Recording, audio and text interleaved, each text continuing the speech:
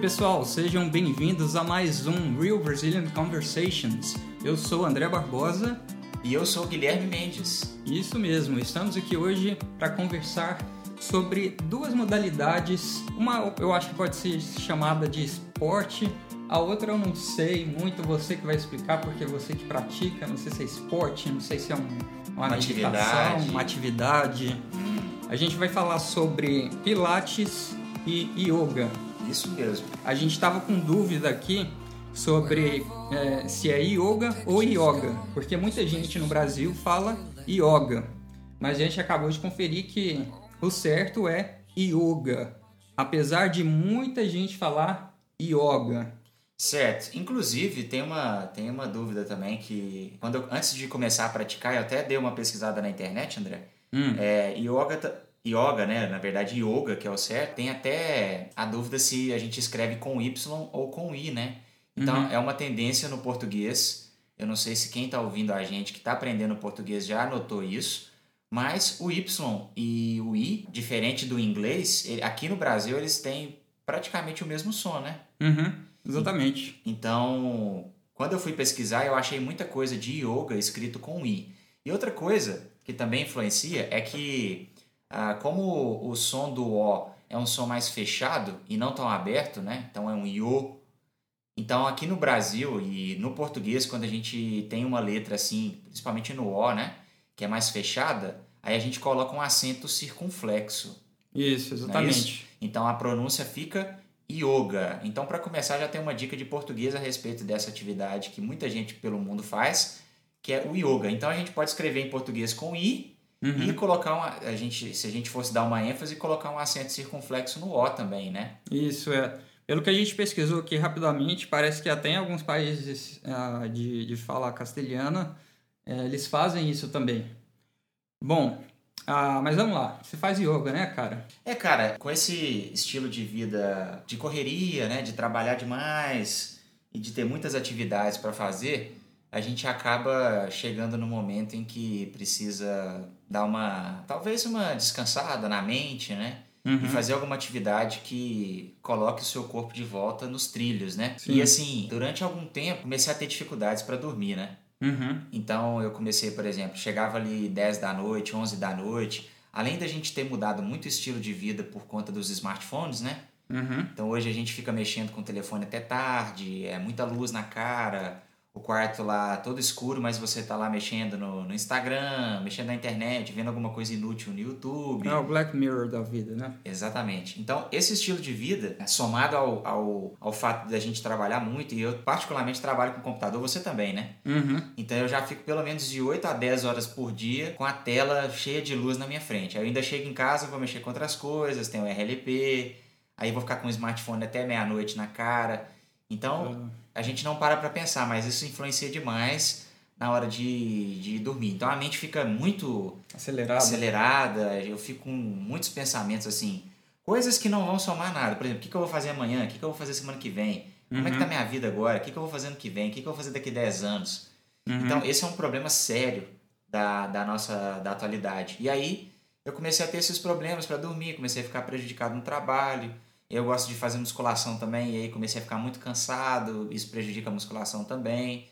E aí, cara, eu fui procurar a respeito de alguma atividade que desse algum auxílio para a mente, né? Então, por exemplo, yoga e meditação tem muita relação, né? Sim. E aí, no lugar em que eu faço academia, aliás, a academia que eu faço musculação, né, que a gente pode chamar de ginásio, antigamente chamava-se ginásio, né? Ela abriu uma aula de yoga e eu resolvi tentar.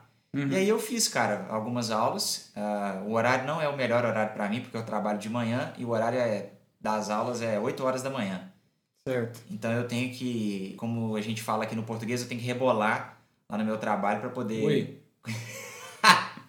Eu tenho que rebolar para poder conseguir fazer o yoga e ir pro trabalho. Então, eu fiz algumas aulas e aí passei a procurar algumas coisas na internet. Larguei as aulas presenciais lá na academia e tô fazendo na minha casa agora. Tá fazendo da Aerobahia na sua casa. Não, a Aerobahia não, cara.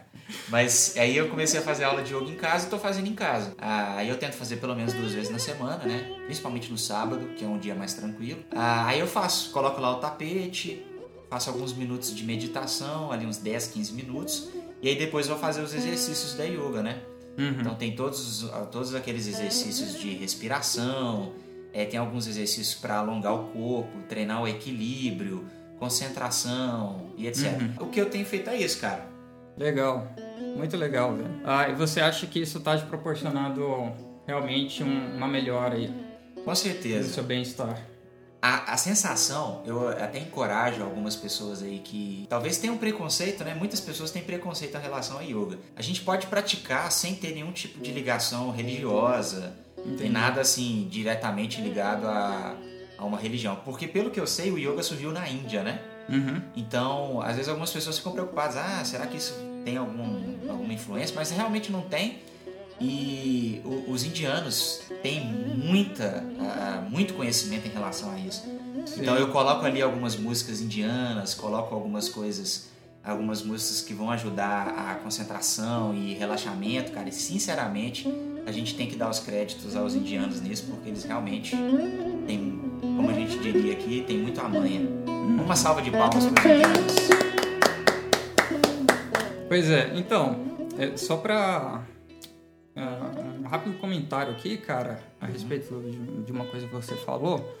O Brasil, por ser um país de maioria cristã, tem hora que coisas vindas de fora, principalmente do Oriente, para certas instituições religiosas e seus praticantes, isso soa como sincretismo religioso, ou você, por exemplo, você pratica a sua religião, mas você está adotando também coisas da religião do outro. Sim, isso. E isso, às vezes, para algumas pessoas, é uma coisa que é um tabu. Um tabu. O RLP não tem nenhuma ligação a nenhum tipo de religião. A gente acredita no amor e na paz, na harmonia entre os povos e tudo mais, mas a gente não tem nenhuma, como empresa, definição disso não, tá bom? Só para deixar bem claro, esclarecido. You call me out.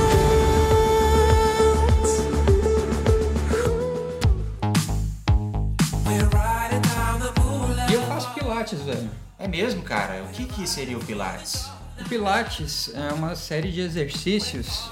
Eu não sei muito bem da origem do pilates, mas são exercícios que você usa na sua maioria o peso do seu próprio corpo. Certo.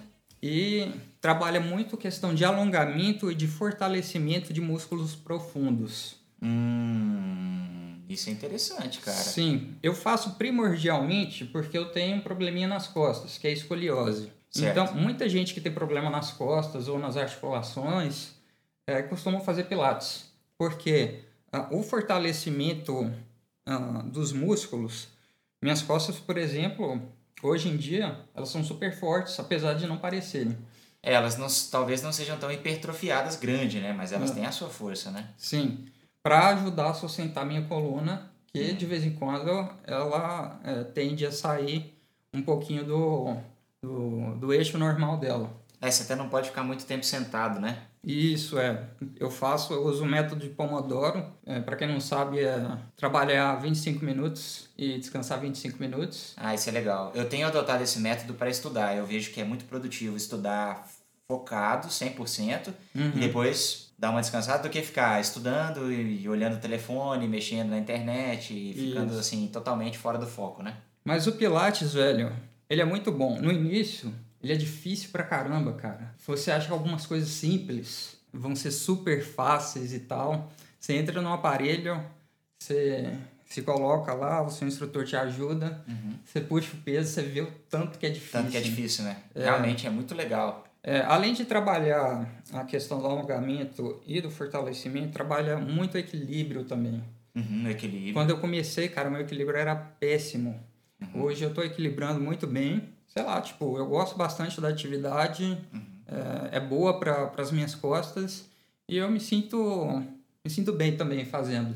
Assim como o yoga, então, ele auxilia nessa questão do equilíbrio entre corpo e mente, né? Entre corpo e a ansiedade, talvez, né? Até que mente nem tanto, mas um pouquinho, porque no Pilates você tem um padrão certo de respiração. Isso que eu ia te perguntar, se tem a respiração também. Isso, tem um padrão certo de respiração. E você precisa concentrar também para fazer, né? Exatamente. Mas, além do Pilates, eu pratico meditação estilo Mindfulness, que em português seria meio que estado de atenção plena. Ah, sim. Concentração no agora, né? Isso, exatamente. Ah, isso é importante, isso é importante. Eu tenho um problema sério com essa mente furtiva. É aquela questão de você ficar pensando em coisas que não são do agora. Isso, cara, ao longo dos anos pode fazer um dano